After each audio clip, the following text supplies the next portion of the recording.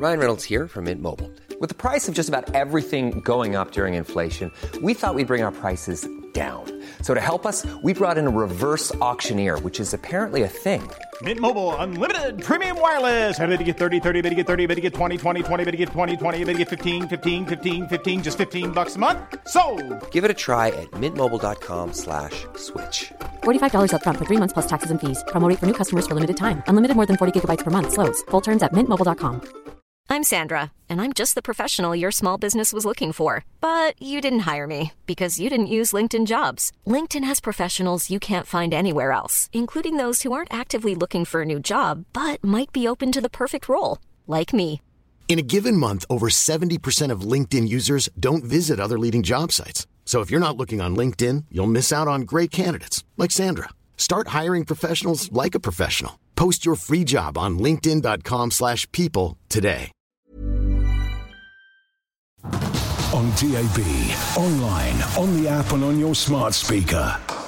Order, order! All rise for following on Ashes inquest on Talk Sport.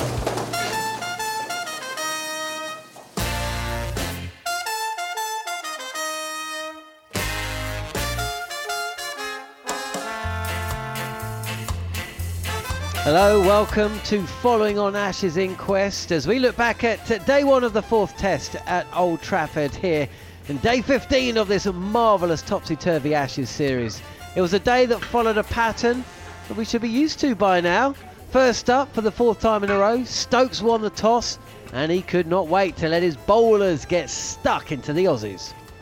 Oh, now that's closer, Yes, given! This could be wicket number 599 for Broad. Early success for England then, but they were kept waiting for more with just Warner going before lunch and Australia scoring at good rate. 100 runs in the bag and then at tea 184 for 4, although Smith and Labuschagne had both departed. Australia was still in the better position, but that was to change again with Stuart Broad brought back into the attack, and for the 600th time in his career, he did the job for England.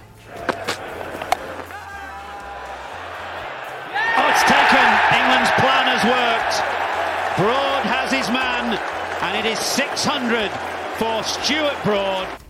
England buoyed by that, but Mitch Marsh picked up where he left off at Headingley, and with Cameron Green, they put on 50, and they did so quickly.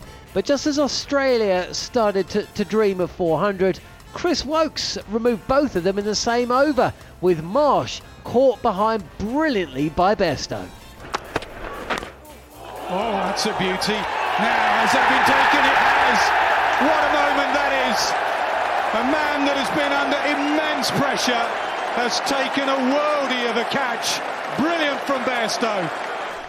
From fears of 400 to dreams of 300, England sniffed an opportunity to be batting by stumps, and although Woakes returned to nip out Carey with the second new ball, England were to fall just short. Australia 298 for 8 at stumps, and the destination of the Ashes still very much in the air, and there's plenty to talk about. You're listening to Following on Ashes Inquest on Talk Sport. Right. Harmy, first up, big thanks to Sky Sports Cricket for those highlights clips. But yeah, where shall we start? Bairstow's catch, Chris Woakes with 4 wickets, or wicket number 600 for Stuart Broad. He's out there on the field still doing the media. It might be some time before Sam Ellar gets to ask a question, but quite brilliant from a man that, he's done it again for England, didn't he? He did do it again for England. I really want to talk about Chris Woakes. I've backed Johnny Bairstow for years to be the wicketkeeper, and the elation not only on Johnny's face but on the rest of the fielders, England players' face to sort of see Johnny take that catch. But you've got to start with Broad. I was there in Sri Lanka when he was given his cap for the first time and played in his debut. Part of the 2009 when he announced himself in Ashes cricket. at the Oval, as me and Andrew Flintoff were taking our bow and walking off into the sunset, knowing that England were in great hands under Broad and Anderson. To see the way Anderson and Broad have took this England team has been unbelievable, and to see Stewart today go past 600, only 2 seam bowlers have gone past 600, Broad and Anderson, tells you exactly what these 2 guys have meant to English cricket. And Chris Woakes has had a fantastic day, but again he's been overshadowed by a bit of Stewart Broad brilliance in Ashes. The competitiveness of Stewart in the Ashes is fantastic. But it is that, isn't it? He's a bowler that's often needed, just that extra bit of incentive, I suppose. There were times when it seemed like he was coasting a little bit, maybe found things too easy, maybe he was starting to drift, maybe the game just wasn't, captivating and energising him in the same way that it's never seemed to dip with players like Anderson. But, what is it about Broad that means that when it comes to the Ashes, and if you look at his record, there's a great article, by the way, by Tim Wigmore, who's just posted it on the Daily Telegraph. Go and have a read of it. But, with that wicket, not only was it number 600 for Broad, it was wicket number 149 against the Aussies. He's got a much superior record than Jimmy Anderson does against Australia. Anderson's got a phenomenal record, by the way, 118 wickets to 35. Broad, 149 wickets. He's gone past Beefy Botham, at an average of 29, and those series winning spells roll off the tongue. The Oval 2009, Chesterless Street 2013, and of course the most famous of them all, Trent Bridge in 2015. He keeps the best for the best, doesn't he? And when all's said and done, he's probably the bowler over any other that the Australia side, now and going back all those years, will be the most relieved to see depart the scene. Yeah, I think obviously at the end of the Oval Test match, I would imagine that will be Stewart for the Ashes. I can't imagine him going to Australia. I'd be very surprised if he goes to Australia again. And the record is frightening. You mentioned the Anderson one. Anderson played in the 6-7 5-0 drubbing. I think that the Test matches that were there on his record. Broad was fortunate not to be involved in that one so early, but the Australians just seem to bring the best out of Stewart Broad, and I'm not sure if it was because of that one incident, that one catch where he didn't walk and they got his back up and he became public enemy number 1, and it seemed that every time Stewart Broad went into an Ashes series, it was always Broad against Australia. And when you've got a character like Stewart who loves to rise to the challenge, I think that probably reignited his love for playing against Australia, because it was the whole of Australia against Stewart Broad when Darren Lehmann said, just wait till you come over to Australia and let's see what you get. And I don't think Brodie's looked back from that moment. He had some great times before it, but I think that just sort of reignited his love to play against the Aussies. And when you're again watching him today, the smile on his face, you've got to remember this is a guy, John, who we were probably only expecting to play 1 or 2 Test matches. He even admitted that himself. He was on probably a life support when he went into that Ireland Test match, literally 5 weeks ago. And here's a guy who was keeping England not single-handedly, but keeping England in the Ashes, with performances like he has done today, like he did it, during the last Test match at Headingley, and he's keeping this, he's driving this England bowling attack forward. So it's great to see. And long may it continue for the foreseeable future, i.e. the next sort of 7 or 8 days of international Test match Ashes cricket, because England need him. England really do need him, because Woakes has bowled well and others have bowled around him, but Stewart Broad, for me, stand alone from an England bowling point of view in this series so far. I'm going to send you a WhatsApp message that I sent before the series started. It wasn't everybody who's expecting him just to play 1 Test, I sent a message. I can see Broad playing all 5 Tests. Yes, you did say it. I remember you did that. I did. I finally got one right. Well, not that he's played at the Oval yet, of course. He's, by the way, I'm watching him now, and so the media are waiting for him to go and chat to them, and he's just out there chewing the ear off of Glenn McGrath. Glenn McGrath and Stewart Broad just sitting back talking. They're not even on TV. He's done his TV bits. But you know what he's like? He just loves talking about... And he talks brilliantly as well. He does, doesn't he? He's brilliant. He talks as good as his bowling as well. He's fantastic. In depth as well, John. That's the thing for me when he talks. His bowling has always been somebody who you can see he's thinking, you can see his mind's ticking over, how he's going to get this batsman out, how he's going to set him up, how he's going to move him across the crease.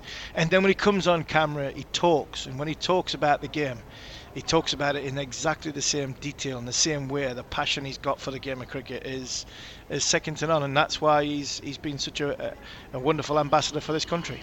What about Anderson then? We are going to talk about Woakes. Jarrod Kimber's going to be joining us very shortly. We're going to hear from Jeremy Coney, who's going to be giving giving his thoughts on Moeen Ali, how he went today, and the decision, of course, by Australia not to play Todd Murphy. We're going to hear some very interesting comments from Marnus Labuschagne as well very shortly. But just before we hit the break, just very quickly, how do you feel Anderson went today? Because Broad's, he's now posing for a photo. Phil Brown, I think it is. Actually, no, it's just somebody else's hair like Phil Brown, the photographer.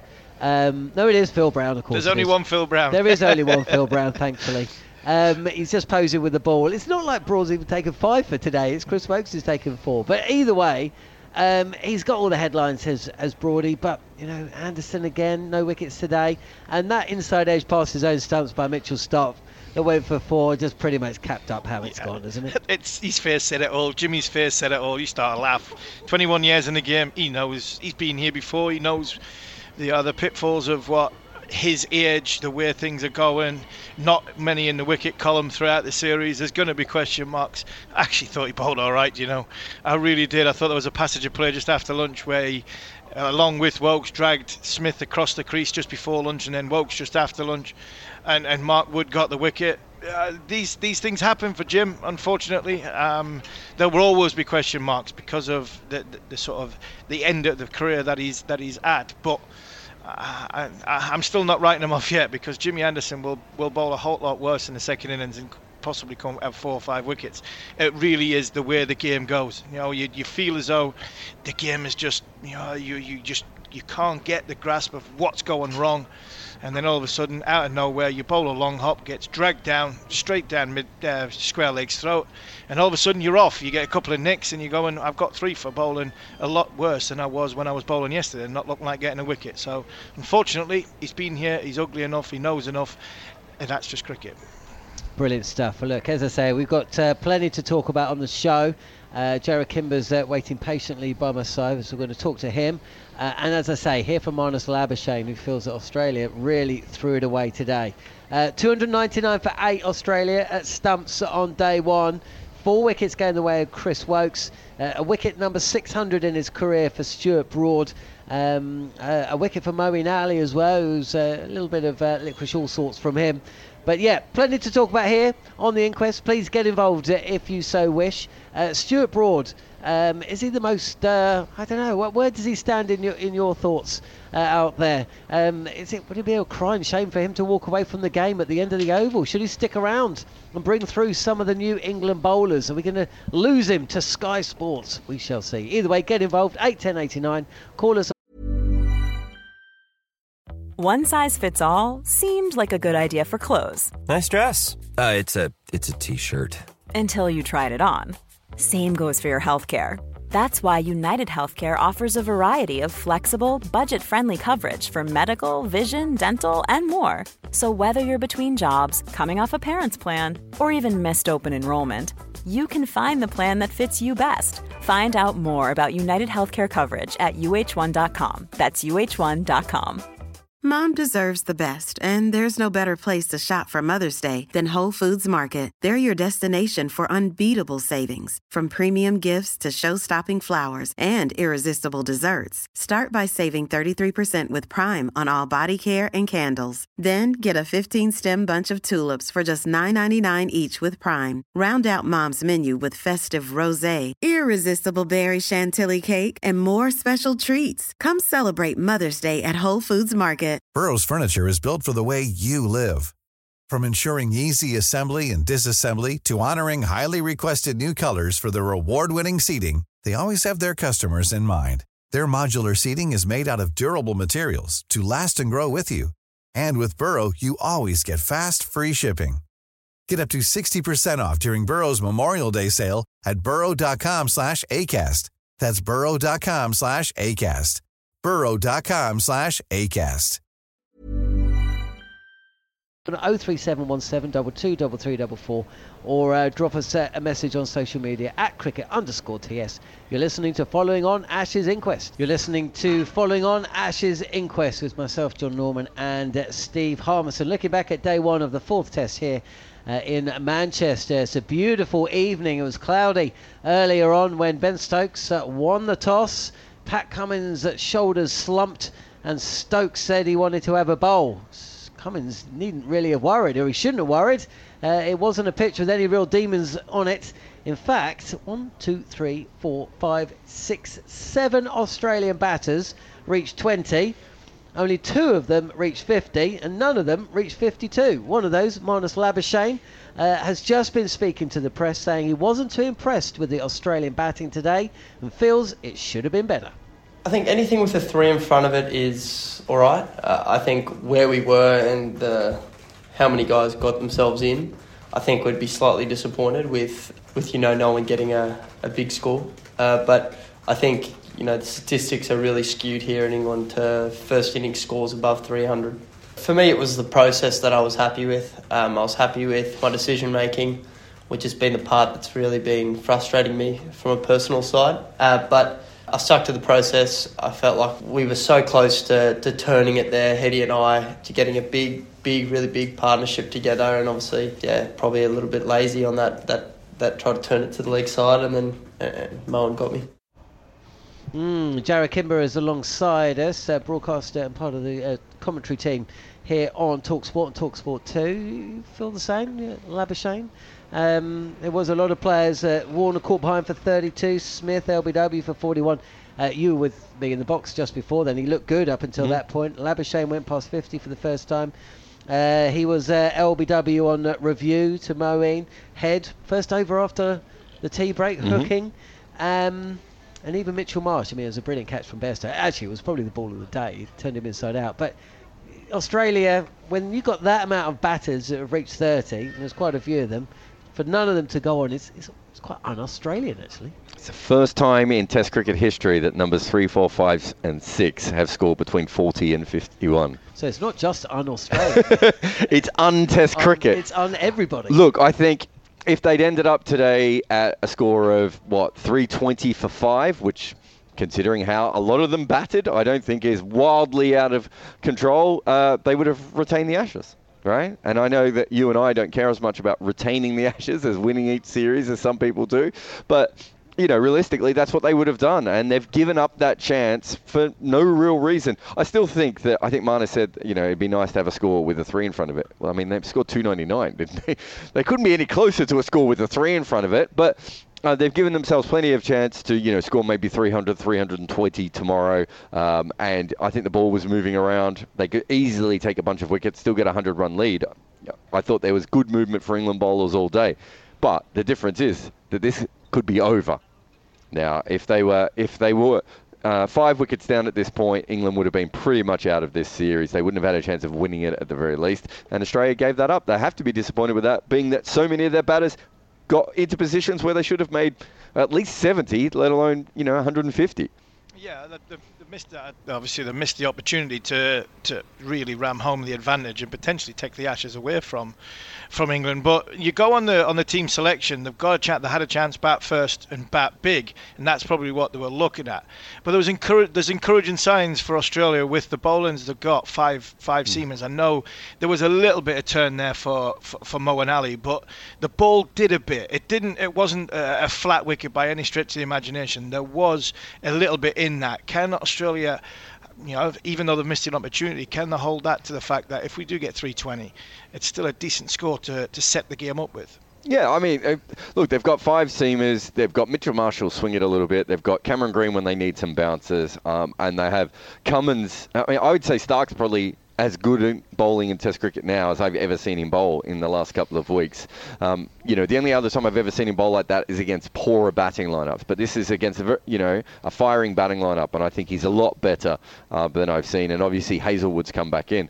they've got the bowlers to be able to roll them for a 220 or 230 without it being a magical bowling spell. And we saw Wokes when he got Mitch Marsh out. That they're still a little bit in this wicket if you get it right. So, I mean, it's not that Australia have had a bad day by any stretch. It's just that they didn't do what they could have done. There was just so many starts and they could have done it. But I'm not too worried about Todd Murphy not bowling. I don't think he would have bowled much in this game. I mean, the funny thing is, as you know, John, it's not like England actually bat for that long that you need a spinner to rest anyone.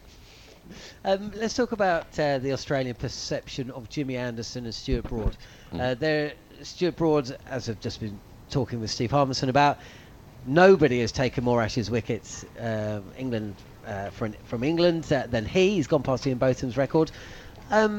How do Australia perceive Stuart Broad as opposed to how they perceive Jimmy Anderson? Yeah, I think Jimmy Anderson just doesn't have as much of an impact on Australian cricket fans because he hasn't been particularly good in Australia over long periods of time. I know he had the 10, 11 Ashes, but, when he's playing in Australia, we haven't seen the best of Jimmy Anderson. And so I think from that perspective, he probably hasn't got as much of an impact. Whereas if you go back to 2009, Broad essentially, is the deciding player in that Ashes. Even you have the whole Courier Mail stuff that I think Harmy was talking about before when the newspaper was calling him, he was on the front page of the newspaper and they were trolling him. All these different things that have happened to him over the years and big spells and the Trent Bridge spell and all these different things. I think he has a much bigger impact. The one thing I would say is that Stuart Broad is about a foot taller than Jimmy Anderson, of course, and it makes sense that he probably has more of an impact in Australia at times than Anderson has. Anderson probably more suited to English conditions and Broad probably more suited to Australian conditions. Also, remember that when he turned up in Australia to play club cricket all those years ago, he was a batter and he was basically sledged into being a fast bowler. So in some ways, and I think Glenn McGrath was his hero, wasn't he, when he was a kid? So he's always had this weird, relationship with Australia, even if you go to his father, who was probably at his best against Australia as well. And you carry on, just obviously the way you're a historian of cricket and you're encyclopedia of cricket, Jared, it's not so much where will Brodie end up in it, but how many wickets do you reckon the closest seamer will get between Broad and Anderson for the rest, because where Test cricket's going? Yeah, it's a really, really good question because the only way it's going to happen, Harmy, is if we have a split now. Because I think any seamer who's good enough to take 600 or 800 wickets is, going to be in a situation where they're just not going to spend enough time playing Test cricket, right? So if Test cricket has a split, you might get a bowler who goes off. I mean, if Anderson and Broad were coming through now, they would be T20 bowlers. Right, Broad's actually a really good T20 bowler outside of the Yuvraj Singh situation, and Jimmy was a really good white bowler for a long time. Jimmy is still England's leading ODI wicket. Exactly, and so that's the problem now, Harmy, is someone comes through, they're going to have split allegiances, right? Like Rabada is probably fit enough and talented enough. Maybe South Africa don't play quite enough tests, but he's fit enough and talented enough to take a lot of wickets. He's going to be exhausted if he has to do it. He's playing everywhere. So let's look ahead to day 2, and you feel that Australia will still feel confident that they can limit England to a score around 300. But again today, it just seemed to me that there was a tentative nature to Australia's batting. Their strength is still their bowling, but they've also been over-reliant in this series on 2 bowlers. Scott Boland is out the side now. He's averaging over 100, I think, for his 2 wickets. Josh Hazlewood, I don't think, bowled particularly brilliantly, and of course Nathan Lyon, he's out of the series. We may not see him play against England again. I hope that's not the case. But Australia cannot afford for that situation to occur again. It can't just be Cummins and Stark, and those two looking around for some support, which at times has happened in this series. Yeah, I thought Mitchell Marsh bowled quite well in the last I mean, he's not going to bowl more than about 12 or 14 overs, but if he can wobble the ball around a little bit, then he's quite handy. Cameron Green's coming back from an injury, so I'm not sure how much they want to rely on his bowling. I think you're right, Hazlewood hasn't been at his best, but it's still Josh Hazlewood, and he's a fantastic bowler. But look, Australia is in this situation. When you look at it, it's basically been Head, Khawaja, Cummins, Stark. Am I missing anyone else who's had a major impact on this series? I know Steve Smith made the 100, didn't he? So they've really relied on quite a few players, and that's the reason that England's still in the series. If Australia had 6 or 7 players even playing good at this point, they probably would have already won this series quite easily. Yeah, I think a lot of that, a big difference, possibly Lyon going home. That's the bit of luck. And England have had huge amounts of luck in this series, Jared, and the toss and everything that goes with it. But when you look at it going forward, what will that dressing room? You're talking about day 2, but there's been a lot of things going against Australia. What's it taking out of this dressing room? You know the ins and outs of what's going on in the Australian mind. What will it take out? Can they keep going and going and going after a day where they're probably thinking at lunchtime, do you know what? We've got a great chance of winning these Ashes. Look, it's a really pragmatic team. It's not an overly emotional team. So I think they'll be thinking, well, okay, we didn't have the day we wanted. We didn't end up 5 wickets down and massively in front, but we have scored 300, and we think on a pitch like this we can just keep chipping away back at England. I think this is a bowler series, right, Harmy? I think both bowling teams all the time are thinking, well, yeah, this guy's going well at this stage, but we'll eventually get him out. Outside of, a couple of Khawaja innings and Head and Stokes, everyone else has looked like eventually they're going to be dismissed in this inning. So I think that's how Australia will think about it, and they are very pragmatic from that point of view. They still have 5 bowling options available to them, and, they might be, if they're, depending on how they look at it, but they might be looking at the 40 millimetres of rain that is scheduled over Saturday and Sunday and thinking to themselves, one more good day here might be enough. Okay, well, if they're relying on the weather forecast in this country, then... yeah, good luck. But, Jared, thank you very much. You will be back, no doubt, at the end of one of the days' play that we still have ahead, irrespective of whether there's weather on Saturday or Sunday.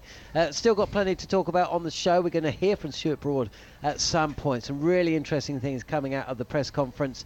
We're going to hear from the former New Zealand spinner, a middle-order batter, actually, Jeremy Coney. And we're going to be looking ahead to day 2 of this, the 4th test of 5 here at Old Trafford. You're listening to TalkSport, myself, John Norman, Steve Harmison, and this is Following On Ashes Inquest.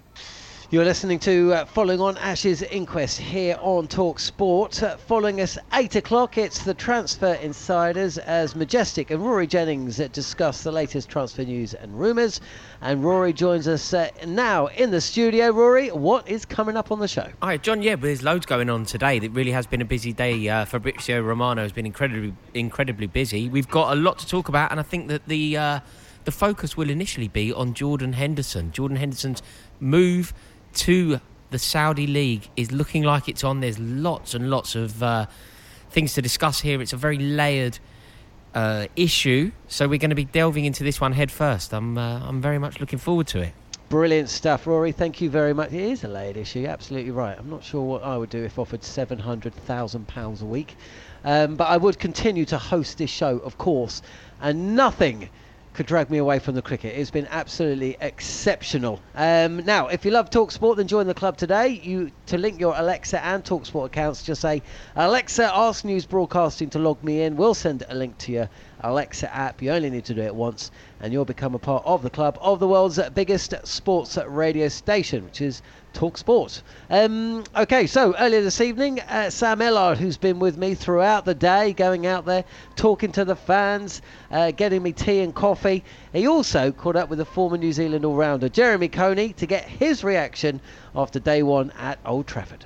Jeremy, it's been another compelling day of Test cricket. Not a great deal to separate the two sides. What have you made of what we've seen so far on day 1 as we come towards the end? It's been interesting, hasn't it? Because the pitch this morning I felt looked that russet-coloured one that we had at Edgbaston. It obviously had a bit more pace than that. Australia started quite well. I thought their running between the wickets was urgent. They lost an important wicket early of Khawaja, who's absorbed a lot of balls and used time that you find that the English side take time away in a game in order to try and take the 20 wickets. But in a sense, they gift time to the other side. And other sides so far, I think, have been complicit and they haven't been able to do that. But Khawaja, particularly for Australia, has been able. So that was a key wicket, I think. Other than that, yes, it has been a good day. A lot of the Australian batsmen have been able to get in and then get out. So there's been some slightly loose cricket at times from them to get some batsmen getting to 40 and some to 50 and so on. So while their score at the moment is sort of approaching 300 for 7, and they're having a little, resurgence with the partnership between Carey and Stark at the moment, look, it's even Stevens kind of thing, and if Australia will want to get 350, I think. And if they can go further, of course. But England are fighting quite hard. I think Woakes has been the pick of the bowlers for England today. He's nipped the ball about. He's had the seam nice and upright. He's challenged the top of off. He's got the ball to swing away a little bit. So that is quite a potent mixture, I think. Also, Wood has done his job as well. He's picked up the important wicket of Smith. So, the game's poised, as you say. Let's wait and see what continues. I don't think they're going to get through to... Maybe they might get 1 or 2 overs with the new ball. You mentioned right at the beginning about the colour of the wicket and how it was reminding you of Edgbaston. Yeah. Go right back to the beginning of the day. Were you surprised that England bowled first? No, in the sense that, one, they like to chase. So they like to bat second and last. 2, they like to use and get into the business of taking the 20 wickets as soon as possible. 3, they know that there's the potential of some rain arriving on days, Saturday, Sunday, I don't know, days 4 and 5. Yeah. So they need to get on with it. Yes, Aussie really have missed a wee chance with the nice weather and the sun out today to make as many as they can. And finally, Jeremy, England will have some more work to do on day 2 with the ball to try and take the final couple of wickets. We think there's going to be a lot of rain around on the weekend, so maybe not that much time left in the game. What on earth are we going to expect tomorrow with the bat from England? Could this be Bazball times 10? Could they go even harder than what they normally do in Test cricket? Could they try and honestly go into tomorrow thinking we wouldn't be bowling at Australia come 5 o'clock tomorrow? Well, that might be one of their options. It's going to make it extremely interesting the way that they play. They might get away with accelerating what they're already doing. That will result in more chances. You can't get away from that, and if Australia can clutch on to those, who knows what can happen. If it goes well for England, they might bat into perhaps to the morning of day 3, but then they're going to have to move the game along, aren't they? But if they do that and they do it well, they'll be ahead at that time. You're supporting England, right? I'm just neutral here. I'm a Kiwi boy and I'm neutral and I can be objective a bit more about it. Come on, it comes down to the Oval though. One team's winning 3-2. Who do you want to win, England or Australia 3-2? Ooh, it's got to be the England, come on. We've got a great relationship, England. Australia, it's a very tricky one for me. I can't win this one, you see, but I hope that New Zealand do well. Jeremy, thank you. It's a pleasure. Well, Ben Stokes was born in New Zealand and Brendan Cullen is a Kiwi, so I think we both know, Steve Harmison, exactly who Jeremy Coney will be rooting for at the Oval if it is 2 apiece. We haven't spoken about the moment of the day, by the way. That was ridiculous, isn't it? The look on his face when even he didn't believe it had stuck. He had to have a little look, didn't he? The crowd didn't realise, the players didn't realise, nobody realised. Until Bairstow's big smiling mug appeared and he got jumped on by 10 other blokes, and the crowd here, when they saw the catch up on the big screen, well, that's a moment. Now, I hope Johnny Bairstow was able to get to take some of that in, because it was a heartfelt and very genuine affection and warmth that was being sent his way after an absolute stunning catch to get rid of. Who was it actually? It's all so long ago now. Mitch Marsh. Yeah. The ball was an absolute beauty. Well, that's it. And of course, 62 overs old, nipped away. He did, didn't he? And it was Woakes, 2 wickets in 5 balls, and it's just a story of Chris Woakes' life, though, isn't it? Even then, he gets overshadowed. It is. If Woakes has what has he got? He's got 4 wickets. He's got 4 for 52 of 19 overs. And all we're talking about, 600 wickets for Stuart Broad. Unbelievable. And I was so pleased for Johnny. I love Johnny. I think he's great. And I want to see him succeed. And he can't run away from the criticism he's had because he's dropped a couple of catches. I actually thought the Warner catch at the start was a really good catch because it went hard at him and it went to his non-dominant side, which is low to his left, and it went fast. And that was another one off Chris Woakes early in the game. Give him a little bit of confidence. He wobbled a few and shelled a couple that just dipped and wobbled. And it was interesting, Carey talking this morning to Mark Butcher about how different bowling attacks in England produce different problems for wicket keepers, and England bowlers make it wobble just that little bit more when it goes beyond the bat. But you can't hide the fact that Johnny's dropped a couple of catches. So to see him take that, and then to see his teammates' reaction, to see the captain's reaction, and then to see the crowd's reaction, it should mean a lot to Johnny to know that even in these dark times, and it will. We talked to Geraint Jones last night, and it's exactly what Geraint said last night, wasn't it? He was going to go, he wanted to die in a hole, he just wanted to close the door.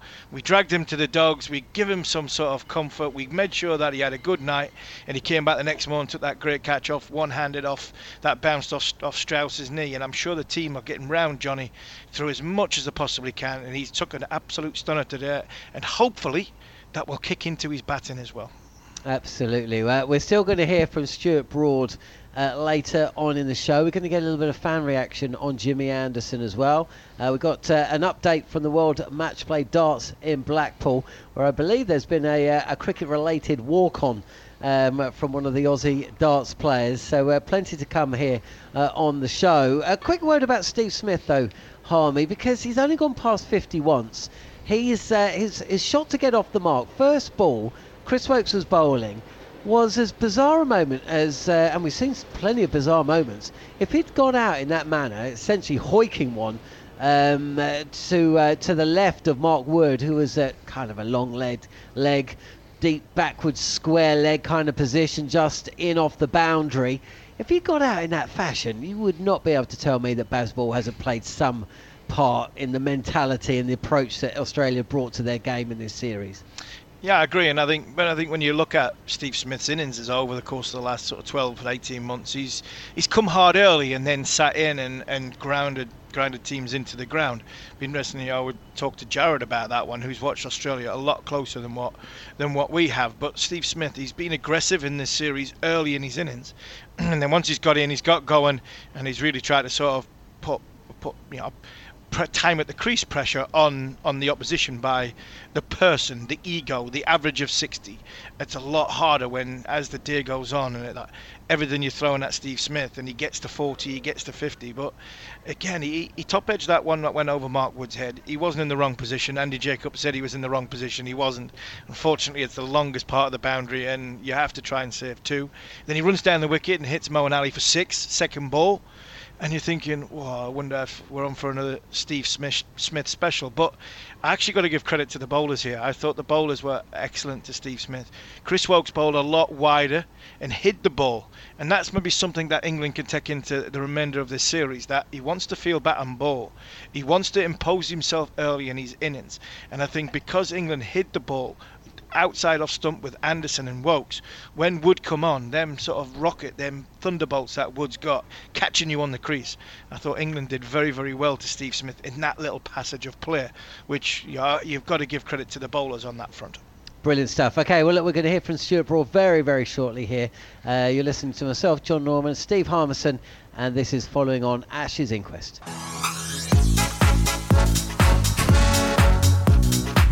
Series so far, a bit of a mixed bag, to be honest with you, without insulting him. He's been good today. He's been a bit unlucky, few drop catches in it. That's not really helped him, to be honest with you. But generally his bowling's been pretty good. Fair, he's been a bit static this series, to be fair. He hasn't took that many wickets, I don't think. I think Jimmy's given his all today. I think we're all impressed with what he's done.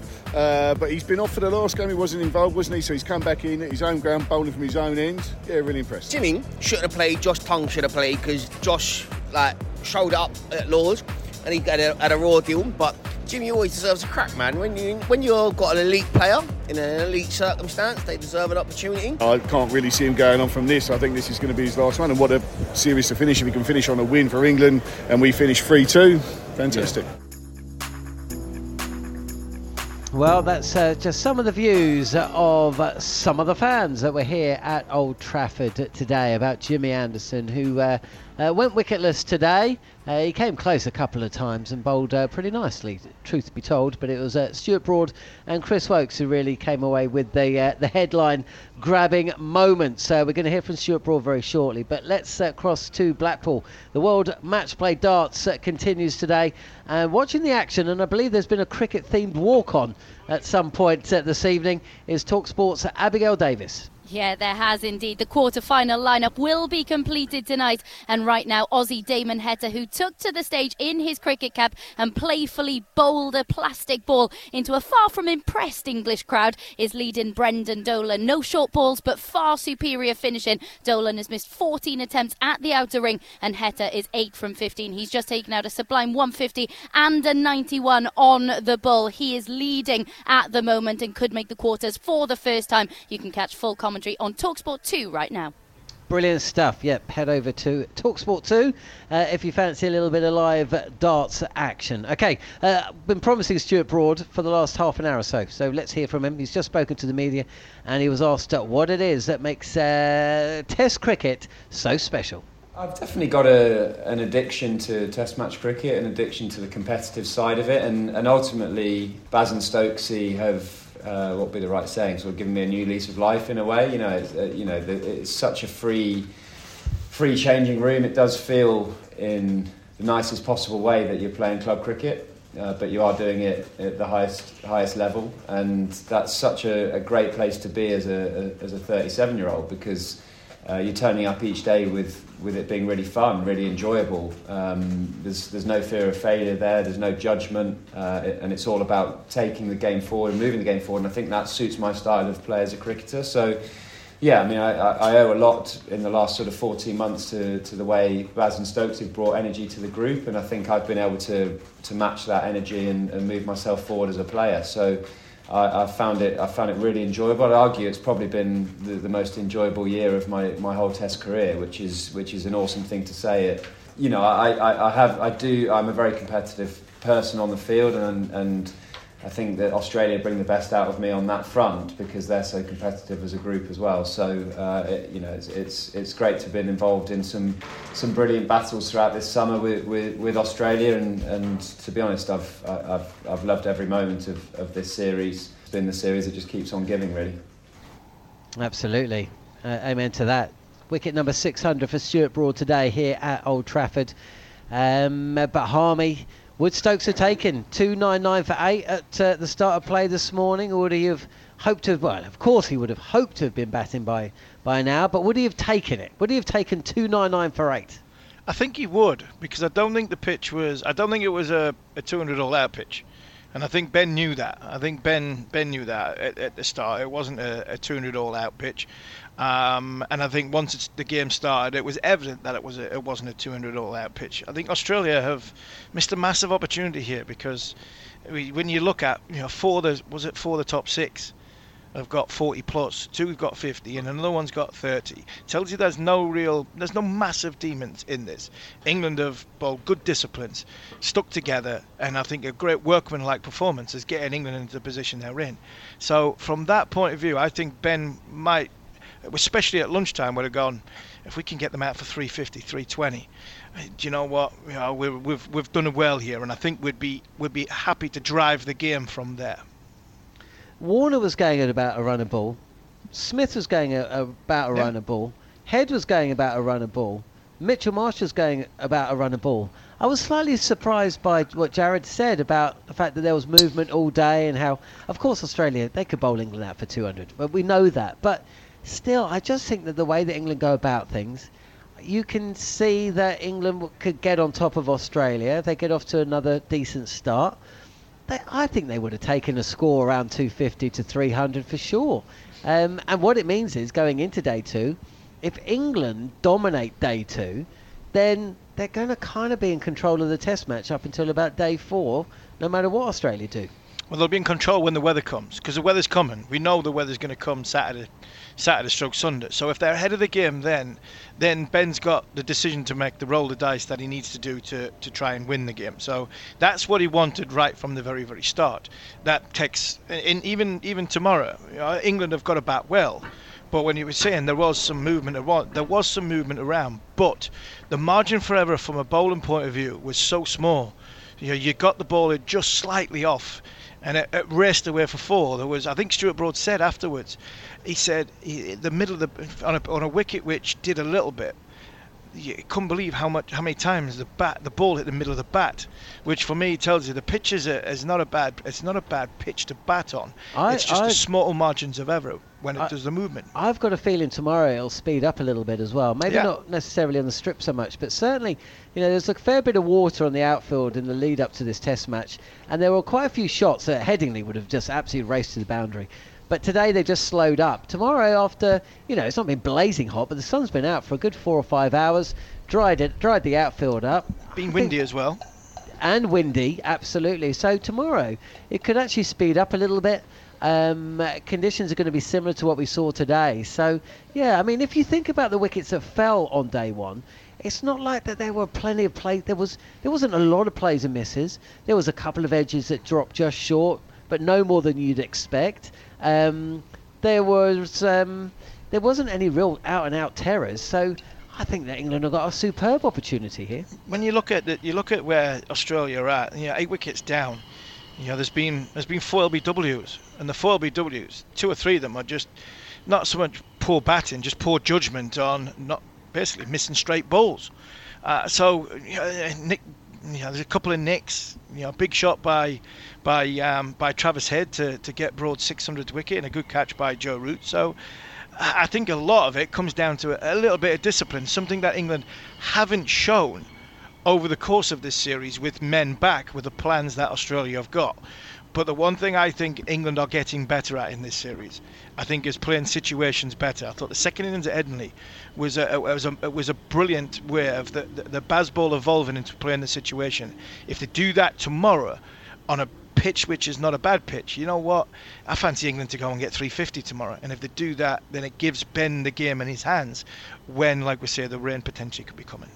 I don't know if you can. I've never gone into a test match with more talk about weather on days 4 or 5. I mean, it's quite unusual. I would hate to see England feel that they need to be reckless on day 2. And exactly what you've just said. I think they go out tomorrow, and if they bat till lunch on day 3, and they've got a lead of 100, 150, that's maybe all they need. And they don't need to go they do not need to press T for turbo. They just need to bat normally. And I think Ben said that at the toss, didn't he? The weather will come. We'll dictate the weather when the weather comes. That'll dictate if we have to gamble. I think tomorrow it's about how England basically bat against this very, very good Australian bowling attack. And I think if England can get on top, like I said before, Bairstow's taking that catch today. He's big confidence booster, and he's at number 7. If England can get off to a good start with Bairstow at number 7. Somebody to bat for the innings. The Joe Root special of the way he's played at Lords, at Ben Stokes, another special innings. Somebody goes and gets 100 for England tomorrow. That could go a long way of England winning the Ashes, because if somebody gets 100 tomorrow, the way England bat around that person, England will be 350 tomorrow. And if they get to that point, 7 or 8 down, then they're in control of the game. Brilliant stuff. We'll be back following all the action on day 2 at Old Trafford. The weather absolutely fine tomorrow, and potentially on Friday as well.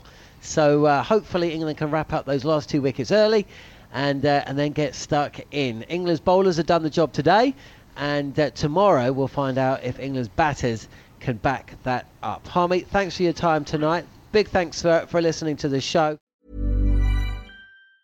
Mom deserves the best, and there's no better place to shop for Mother's Day than Whole Foods Market. They're your destination for unbeatable savings, from premium gifts to show-stopping flowers and irresistible desserts. Start by saving 33% with Prime on all body care and candles. Then get a 15-stem bunch of tulips for just $9.99 each with Prime. Round out Mom's menu with festive rosé, irresistible berry chantilly cake, and more special treats. Come celebrate Mother's Day at Whole Foods Market.